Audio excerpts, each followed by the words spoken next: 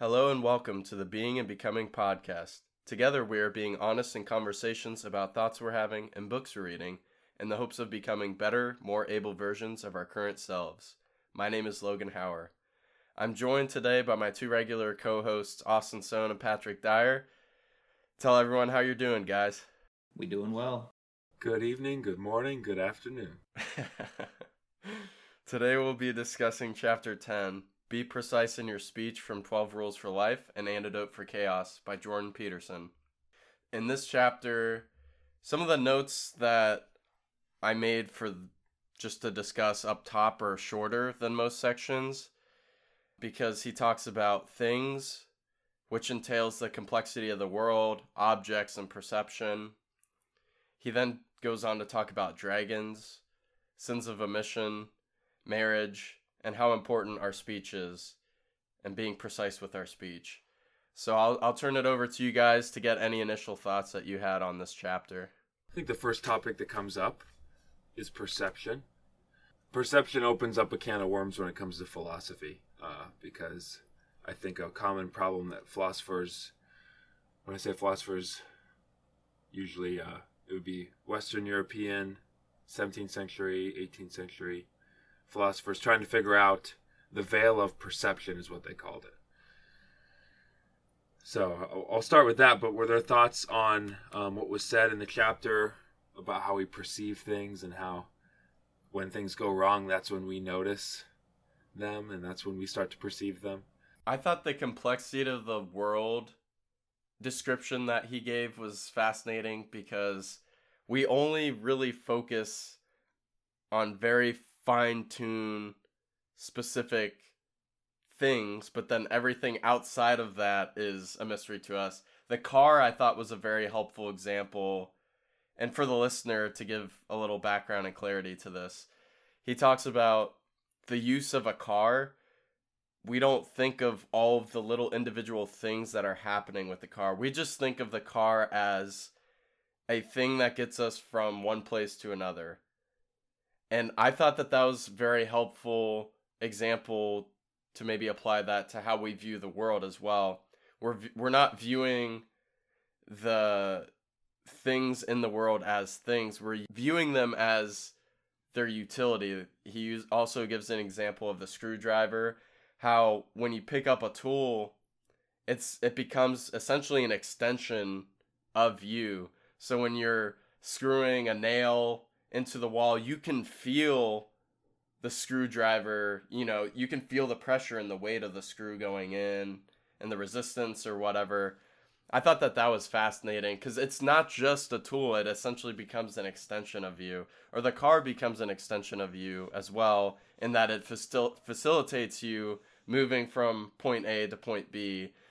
This perception goes awry when things go wrong, as you're alluding to, Austin. For example, the car that I was just talking about, say that there's an issue with the car, like if your brakes go out, then all of a sudden you're concerned with the mechanics of how the car works.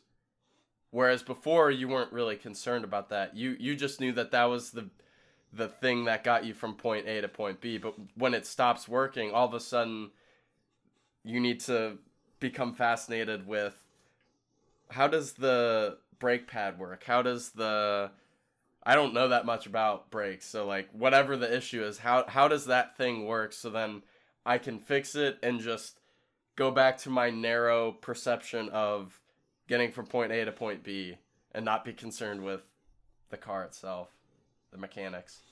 The world is complex, and we can drown in that complexity. And something he encourages people to do is, because the world is so complex and our perception's only so limited, we have to be precise in our speech and we have to be precise in our aim.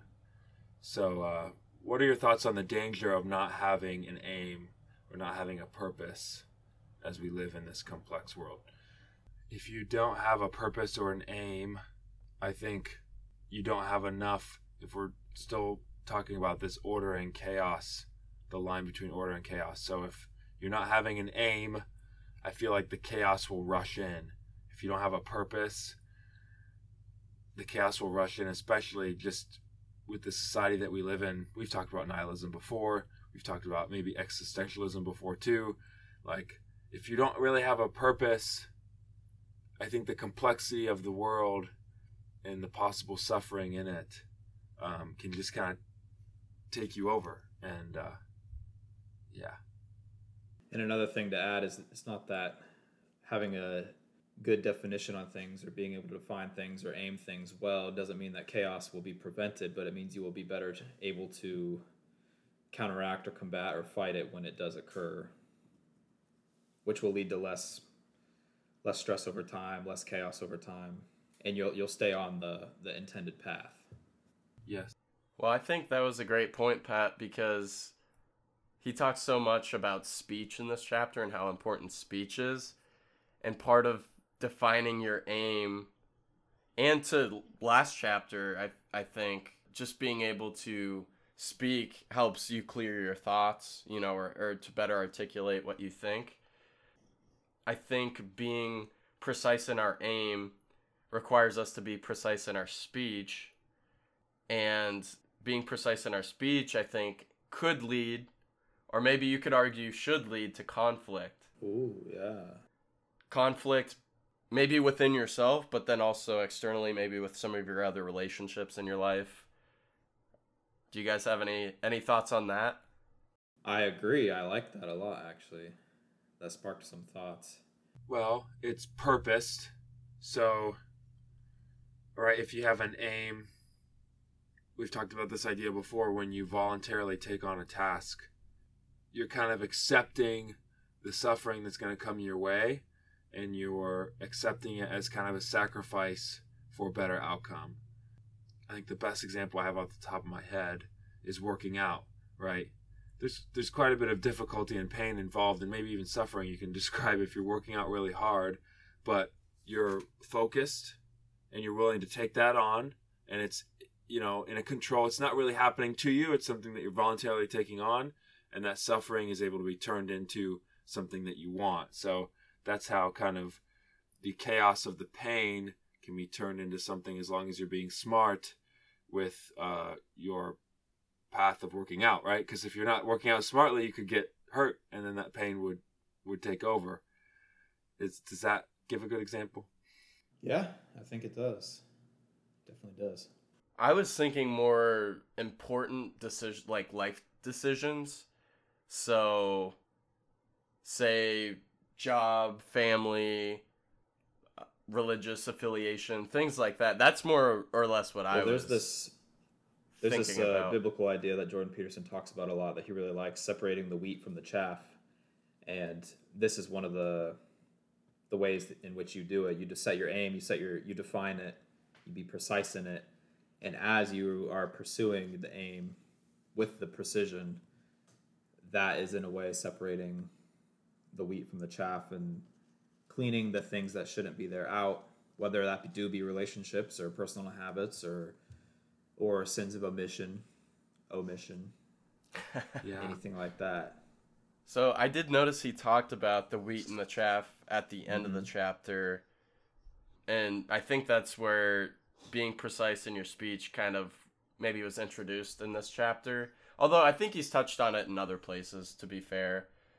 But I think, Austin, based on what Pat was just saying, I think you did give a great example then of working out could be that aim that you have in your life. And you want to be precise about it, so you don't want to overexert yourself or take on too much weight, because then you can strain yourself, hurt yourself, and prevent you from doing the thing that you've set out to do. But then you can also be specific in what areas do you want to work out. Instead of being general, maybe get more specific, and then that can help you achieve or form a goal, which then you can set out to achieve. Yeah, I think that makes sense to me now. Yep. Will you humor me if I could take us down a quick tangent as it relates to philosophy? Sure. Because I've been kind of studying this figure during the Enlightenment in philosophy. So, Enlightenment, within the history of philosophy, the Enlightenment happened maybe 1400s, 1500s to like 1800s. And it was just this shift from seeing the world as divinely created, and like almost every people group having some sort of religious ideas, to this idea that reason in our perception of the world is more important than anything outside of that. So it's kind of depending on our own perception. And then that became more and more important to people, to the point where the idea of not having a God existing became possible. And this has to do with perception, because people in the Enlightenment started trusting their own perception more than the creation that testified to a divine reality. But there's a problem when that happens, because we're pretty finite and our perceptions are finite. But the Enlightenment is like, our reason is so important, we can do so many things. And then like the Industrial Revolution kind of comes out of that. So there's a lot that happens from the Enlightenment. But then that kind of leads to what we've talked about a lot in this podcast, which is nihilism. Because when the world is just all about our own fallen perceptions, we can kind of start to feel like there might be nothingness. But then we can forget about the fact that we're created beings, right? And many will argue it does take faith to believe that. But I see the grass outside, I see the sky, and these are testimonies to creation. And there's something much more beautiful than my own reason, than my own thought processes. Because when that's the only thing you think about, it can become lonely. I like that. You can intellectualize everything and reduce everything, break everything down. But the world is beautiful, even though it's tragic. So are you saying maybe there's not a need to over-intellectualize everything? Some things can just be taken at face value and appreciated. You mentioned creation, nature. Is my understanding correct with what you're saying? Oh, yes, definitely. Why do you think there's that need to rationalize most things or to reason? Why do you think we have the need to reason something to the point where we miss it altogether? In your situation, maybe that could be argued with the philosophers sitting on a perch instead of getting out into the world and doing and being. And I don't know. Is that fair of me? I'm not sure. It is. That's a huge philosophy question. I'd give a narrow answer, which is like, let's imagine the trauma that people can experience and how out of control people can feel in their life. And sometimes I think turning to reason, and then the Enlightenment was bothered by, I think, some of the corruption they saw in the Catholic Church, and the corruption they saw in the tradition. It became archaic. It became this broken system in some ways. So they turned to the control they can have with their own thought processing, with their own reason, and trying to create their enlightenment, trying to create their own transcendence, their own paradise. There was a quote that I wrote down from this chapter that the quote says, "The escape from tyranny is often followed not by paradise, but a sojourn in the desert, aimless, confused, and deprived." Would you characterize that transcendence, I guess we could call it, away from the church into a postmodern era or into whatever you want to call it? Do you think that we've wandered into a desert aimlessly, or do you think that I am oversimplifying this, there's more purpose? The Enlightenment produced so much good. I think we could all attest to that. But do you think there's a component or some components of the thinking of the time or belief that has manifested itself negatively?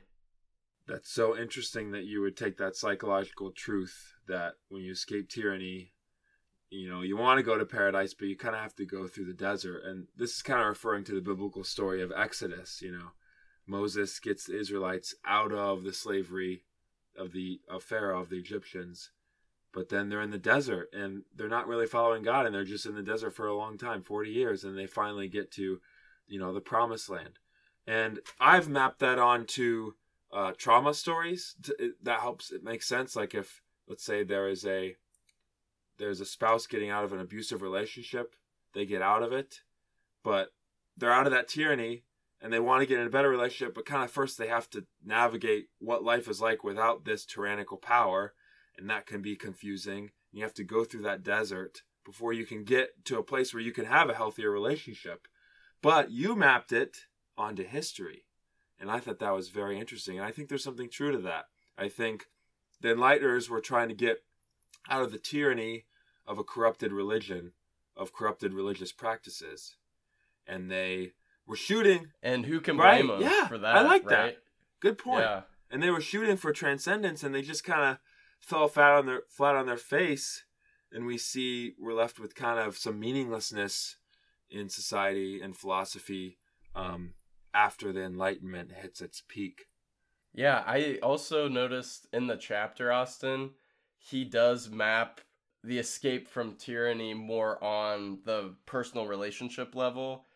Basically, the whole chapter runs through an example of a marriage or a failed marriage. And I think that's more so where that quote comes from. But I do think it, to your point, maybe it could apply to history or to other things. Any thoughts there, Patrick? Let's see here. I was going to bring up as well how it relates to Exodus, and there's a really interesting part. The Israelites actually at one point in time were saying they wanted to go back to Egypt and be slaves again. We often see people in relationships like that, whether the good or bad, they often go back to what they once left just because it was known. Maybe they didn't have to set a new aim and something new to be precise in, because that's really hard to do. Yes. And so it's much easier to go back and be stuck where you were / are, less effort.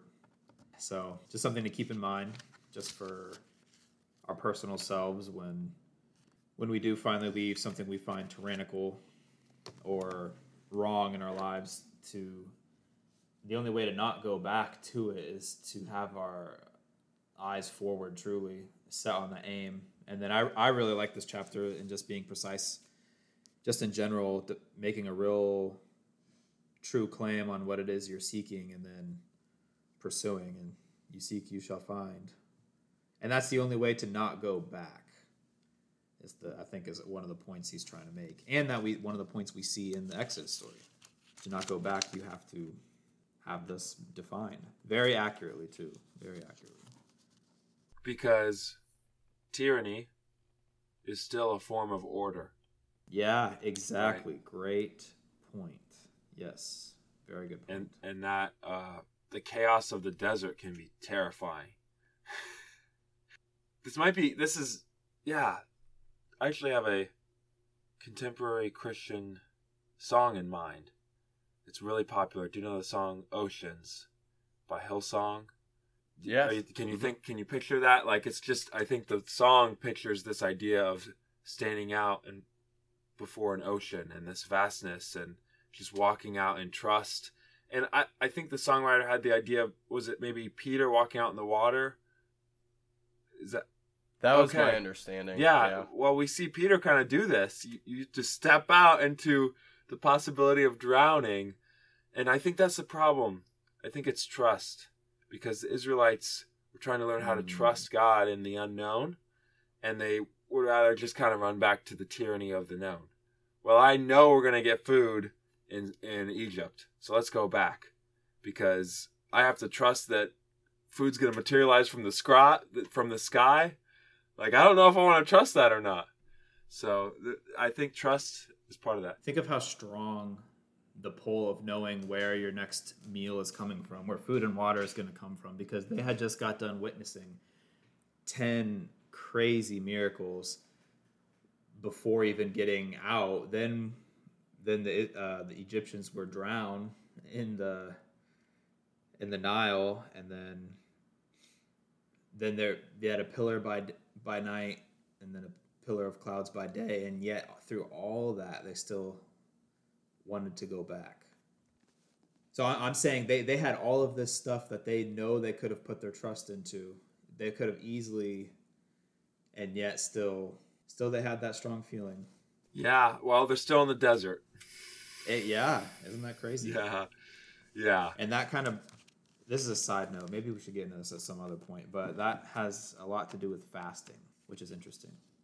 We'll talk about that later. Ooh, expound on that. Come on.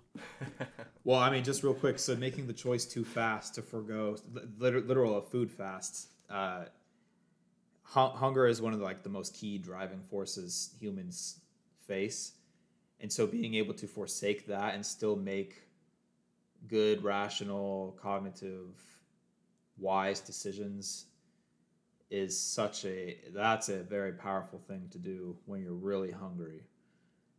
It would be a lot if we took a deep dive, so we could wait a little bit. Well, I think that's why fasting is such a spiritual thing. Yeah, it is, exactly. You're saying there's something I spiritually depend on more than food, right? There's something, and we see that in many religions. There's something real to that.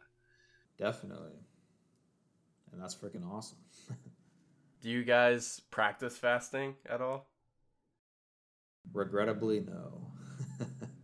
Not for a long time. I mean, I think we've all fasted before, but I don't on a regular basis. Yeah, I don't either. I think I did a bit when I was younger, when maybe we were in high school. Just as a reminder for the listeners, Austin, Pat, and I went to high school together, a small Christian school in the Cincinnati area. But yeah, I think we did for like a Bible study or things of that nature. But I find that I'm, more irritable. I'm less clear in my thoughts when I am hungry. So there is something powerful about it, because you do have to rely more on God, because you're at your wit's end. Things that would come easier to you become harder as a result, I think, of being hungry or fasting. Definitely a powerful vehicle for humbling yourself and relying on the will of God. But I don't practice it. I mean, the truth of the matter is I really have no interest in practicing it, but my will is too weak. I wanted to ask a question as it relates to ignored reality. This is a point that Peterson makes, and I think it's worth talking about. Yeah, here's a quote. Ignored reality manifests itself in an abyss of confusion and suffering. So, for an example, or to make it more concrete, if you're ignoring your responsibilities, you'll start to kind of get swallowed up by chaos and suffering. I feel like that relates to the aim part we were talking about earlier, but any thoughts on ignored reality? Oh man, that's so true, the getting swallowed up by chaos if you're ignoring responsibility. I was telling you guys before the call, I slept in more today than I have in a long time, and I didn't realize how important it is for me to wake up at a reasonable hour and to, just start doing simple things, chores, whatever it might be. And today's been very good, but it also, something feels off, even though that's a small responsibility of waking up, starting my day. But when I wake up and I start scrambling, even that little bit of chaos, I can feel. Truthfully, maybe I would not have changed anything. Maybe my body did need to rest, but to maybe delve into more of a deeper example of that, maybe it could be something more consequential, like we don't have kids, but if you're not responsible for the people, like if you do have kids that you're in charge of, it's multiple people that are hurting or going without their needs being met. So yeah, it's definitely important to stand up to the responsibilities that you do have in the day, because they're only going to keep growing as we continue to get older. Do you guys agree with his estimation on that these are true sins when you omit your responsibilities? Oh, was he? I thought he was talking more about speech for the sins of omission. Or are you applying it to the responsibilities? Everything all encompassing? Okay. I don't like to, but I think I would say yeah, I think so. Austin, it seems like you're lost in thought over there. I was just listening, but yeah, I was thinking about, I think his example about relationships was pretty powerful to me, because he, like you said, throughout the chapter he's talking about a married couple, but then he focuses in on like in communication within a marriage. If you're not being clear in what you're talking about with your spouse, the conversation could start to begin to be about everything. So if you're not careful about what you're talking about, then you could just start bringing in all the things that are wrong in the relationship. And then that just piles up. To the point earlier, that's drowning in chaos when you're just bringing it is helpful to have that what are we talking about specifically, and focus on that instead of bringing in examples. And that's easy to do when, if you're in an argument or a fight and they're maybe critiquing you on something you don't want to hear, and then they're saying, well, you do this, and then you could say, well, you do that, and then the conversation, where's it going now? It's no longer productive. It's no longer about the one thing that maybe they were trying to tell you in confidence, or they wanted to talk about this one thing, but now you're bringing in something else, and then maybe they bring in something else, and now what are we talking about anymore other than just fighting? Have you experienced that in relationships, Patrick? Run it by me one more time. That if you're not being careful about what you're talking about, it can start to turn into a conversation about everything, because oh yeah, definitely, a negative emotion can start to, you just start bringing in things that you have had problems with. Yeah, definitely. He's got to be careful because his girlfriend's sitting behind him. Sorry for the hot seat just question. Just joking with you, Pat. Funny. No, I get it though. Yeah, I don't think we're saying anything on here that's betraying the trust of our loved ones, but I mean, just generally speaking, I think we can, even with our parents, we're older now, we don't live at home, so there's not much, I wouldn't say there's much for us to have disagreements or arguments about with them when it comes to specific actions that we're doing. But, there still could be conversations, maybe of a parent or a close friend that's trying to bring a conversation, or it could be a critique even, to our attention. And if we're not willing to hear that or deal with those issues, and let's assume, too, that they're doing it in a respectful way. They're not just being joiks. Which for the listener at home means jerk. So let's assume that their intentions are good and that they're bringing something to our care that needs to be considered. We shouldn't just shirk that away. We shouldn't bring in other issues into that issue to drown the conversation. But it is difficult to deal with those things. It's tough to hear criticisms. It's like, that's not fun. I think the default is to kind of ignore or not deal with those things, to sweep them under the rug. But why? Well, I think it's difficult to look at where you're not measuring up, because there's so many areas that could be, or at least it can feel that way. But realistically, there's probably a few areas where we're not meeting expectations, or we're not measuring up to the people that we love or to ourselves personally. But it can feel, if you're not confronting yourself about it, or you're not having that careful, precise speech with the people that it would apply to in the moment that it's happening, you could feel like, I have so many faults wrong with me. How can I deal with one of them? You know, you can get overwhelmed, I think, is kind of the theme that's been running through this discussion. What's a part of improving yourself is allowing the dead parts of yourself to come off, to die. And separate the wheat from the chaff. Yeah. Yes. And that's painful, you know, and that goes against your pride because you're trying to defend yourself. You're trying to defend the decisions that you made. But, oh no, maybe you've made some mistakes and you need to admit to that, and you need to got to step into that tension. We can't forget that not doing these things is a very fast track to hell, like in a very literal sense, and then our day-to-day live sense. Like, you will quickly find yourself consumed, like you guys were saying, in chaos if you do omit these things, if you forsake these things.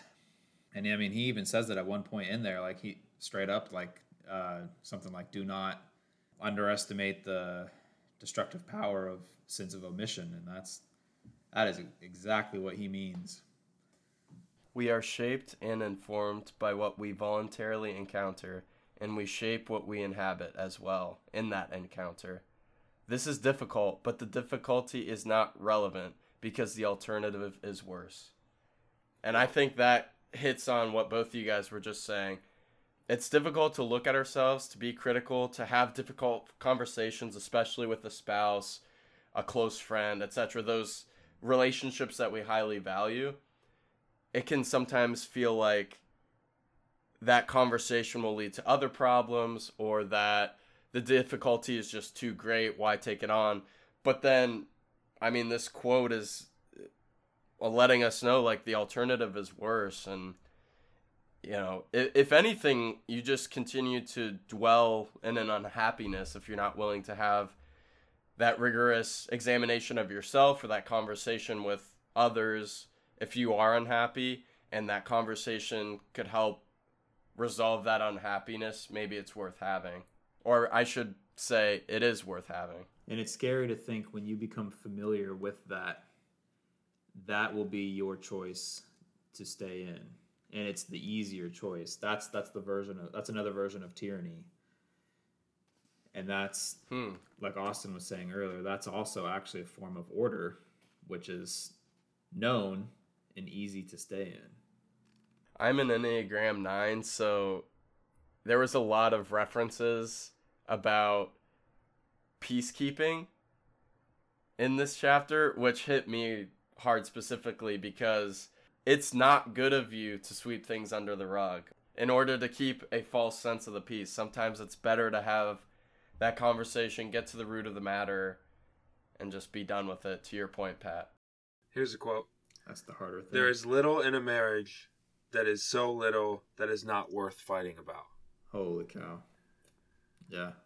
I didn't realize it was going to lead to that, but that's something Peterson says in the same chapter. And that threw me for a loop when I first read it, because it felt like, were we trying to like nitpick everything? But I think the point is, when there's conflict, try to use fair-minded communication as much as you can to try to get back on the same page. And oh my gosh, it's so easy to let things go, because I'm very similar to Logan in wanting to be a peacekeeper, peacemaker, and just like avoiding a conversation or just being patient to the point where I don't talk about my own emotions or my own feelings. And that could cause some problems in a relationship for sure. So why do you think in this chapter Jordan uses this example, especially with all these relationship things, with being precise in your speech? Because it's real difficult if only one of the two is. Yeah, if you're in any sort of relationship, friendship, yeah, literally any family, exactly. relationship, yeah, that's what I meant. Yep. And if it's generally problematic and both parties feel like this relationship is a problem, I think the only way for it to get better is to be specific, break it up into pieces and be specific about problems.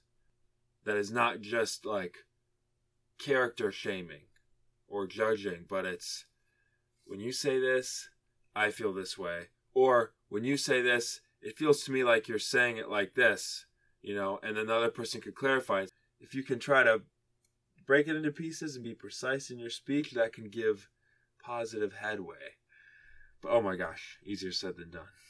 It is easier said than done, but it's also as simple as that, though, which is the crazy thing. Wow, it's both true. Yeah. It really shouldn't be as difficult as it sounds, but our pride is so strong.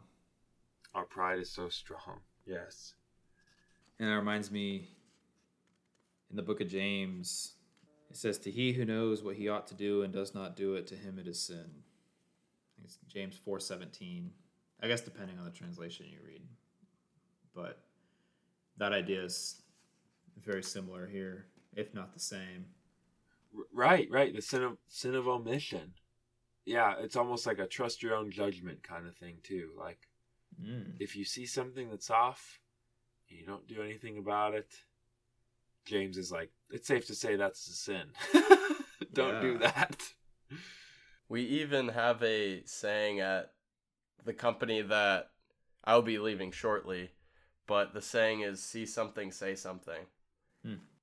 And that saying almost seems like it derives from this kind of truth where if something feels off or seems off, it's better to say something now because it could grow later. Maybe it's a problem that could nag or persist, but if something just kind of feels off in the moment, sure, it might be a little awkward having that confrontation, but at least you're saying it now, because saying it in a year after that problem has persisted for that long, it's going to be a lot more difficult to deal with. I love the anecdote he shares, or it's not an anecdote, sorry, it's a reference to the story about the dragon. I thought that was great because for the listener, if you've been reading along with us, or even just for some background, he shares a story about a dragon, and the dragon is about the size of a cat, and it lives in the house with a boy and his mother. I forget what the name of that story is called, but as the story progresses, the dragon starts growing whenever the mother does not acknowledge that the dragon's in the house. And eventually the dragon gets so big that it takes up the entire house, and the mom and the boy, I think, get pushed out of the house, or they're like, basically have no room to live in the house. And then when eventually the mother acknowledges the dragon, it starts to shrink, and it shrinks and shrinks until it's about the size of the house cat again, after they keep acknowledging it and talking about the dragon, which they had been ignoring throughout most of the story. And then at the end, I forget what the mother asks a great question, at something along the lines of why did that dragon get as big as it did? And then the son says, I think it just wanted to be noticed. And obviously our problems don't have feelings like that dragon would, but I think there is some kind of truth there to the problems that we do have. Maybe they just need to be noticed and talked about. Curious to get your guys' thoughts. I think this issue is particularly difficult in communities like schools. So, my mom is a principal at a Christian school. Has it been 7 years or longer that she's been a principal? Hold up, what? Yeah, time flies. Dang, bro. For the listener, Austin's mom, when we were in school at the Christian high school, she was our science teacher. She taught a couple different courses in the sciences, but now she's a principal.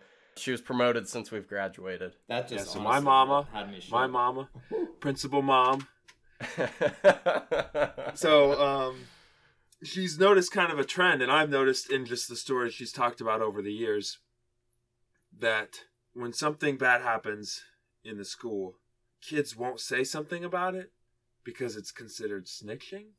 And this idea of snitching, it does come from, the culture of hip-hop, and it does come from this idea of gang culture from inner cities as well. Like, that's a thing where in order for gangs to stay together and functioning, you can't have anybody ratting anybody else out to the police, right? So I think that has kind of permeated all throughout the U.S., even in a, predominantly white Christian school. There's diversity, but just this idea that snitching is such a bad thing to do. But when you avoid snitching, you're allowing all these dragons to grow up in this community, and you're allowing all these problems to go unnoticed and the suffering go unchecked.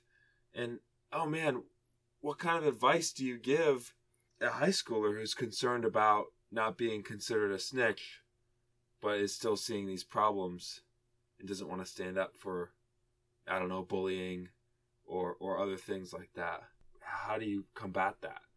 I think that's interesting to bring that example of the story outside of the context of the home or your close interpersonal relationships in a house, and then applying it to a school where there's obviously a lot of other complicated, complex relationships going on. What's the motivation of the student to not, quote unquote, snitch or rat someone out? It could be detrimental to status. They could actually know the person and not want any undue consequence to befall them. There's probably any number of reasons, that's just a couple, but I think we would assume, right, that they know this. All the students, should something happen, would know that the thing is wrong. In general, yes, for sure.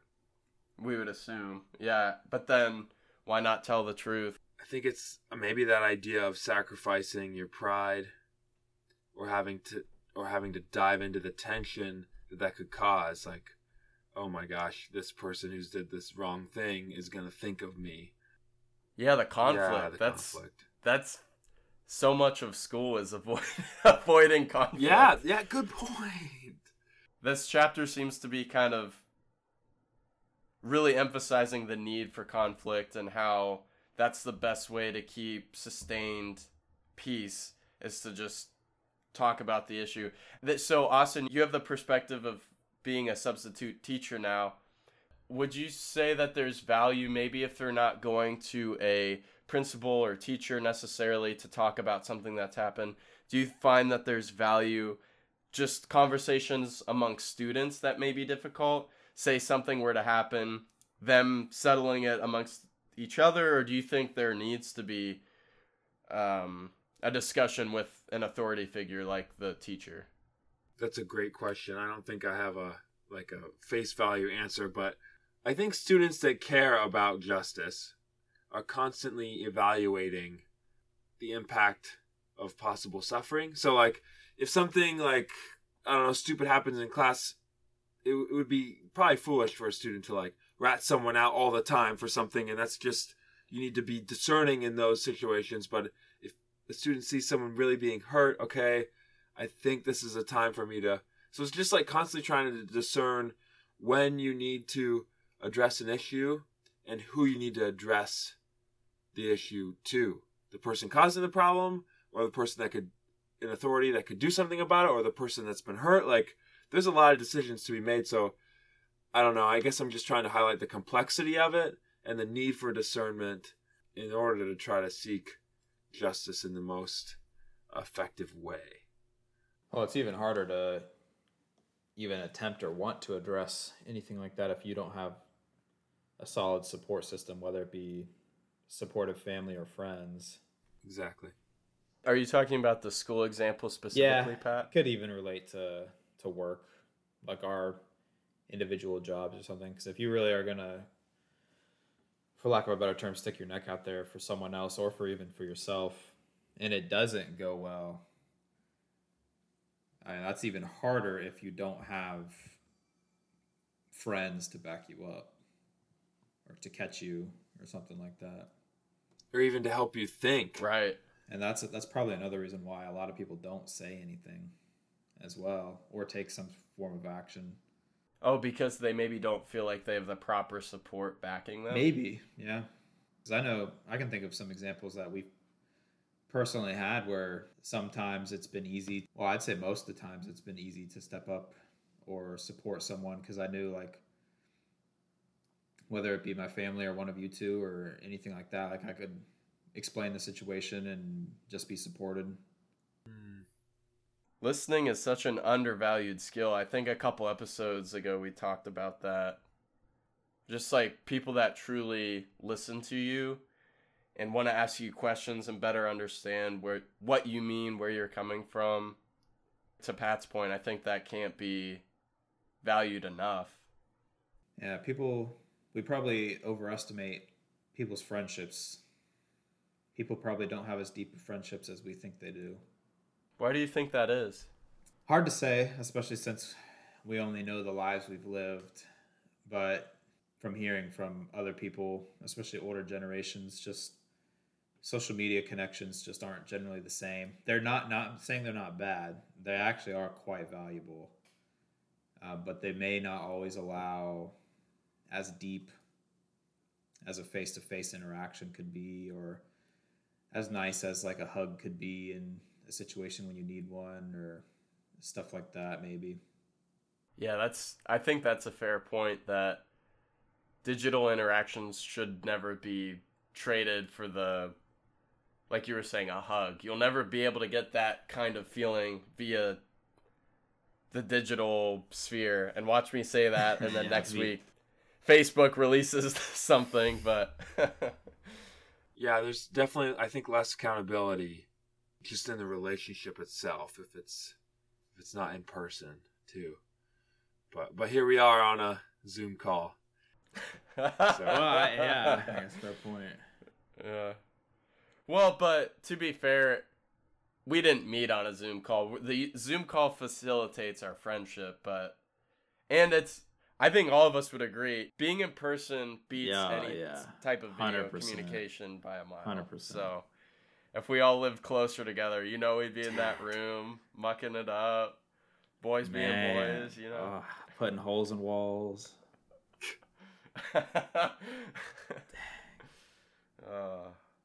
Oh my goodness. I think that was a great conversation summarizing chapter 10. Life is effortful maintenance. Pour into the relationships that you love and have those difficult conversations. What do you guys think? One quote that I really like that he says all the time, that I associate with this chapter, that I try to tell myself all the time, whether it be like at my apartment, which I fail at a lot. I'm a lot better at this at work, but it's slay the dragon in its lair. And that idea of take care of it now before it's too late. Like that, I associate that strongly with being precise in your speech. Get it while it's sleeping.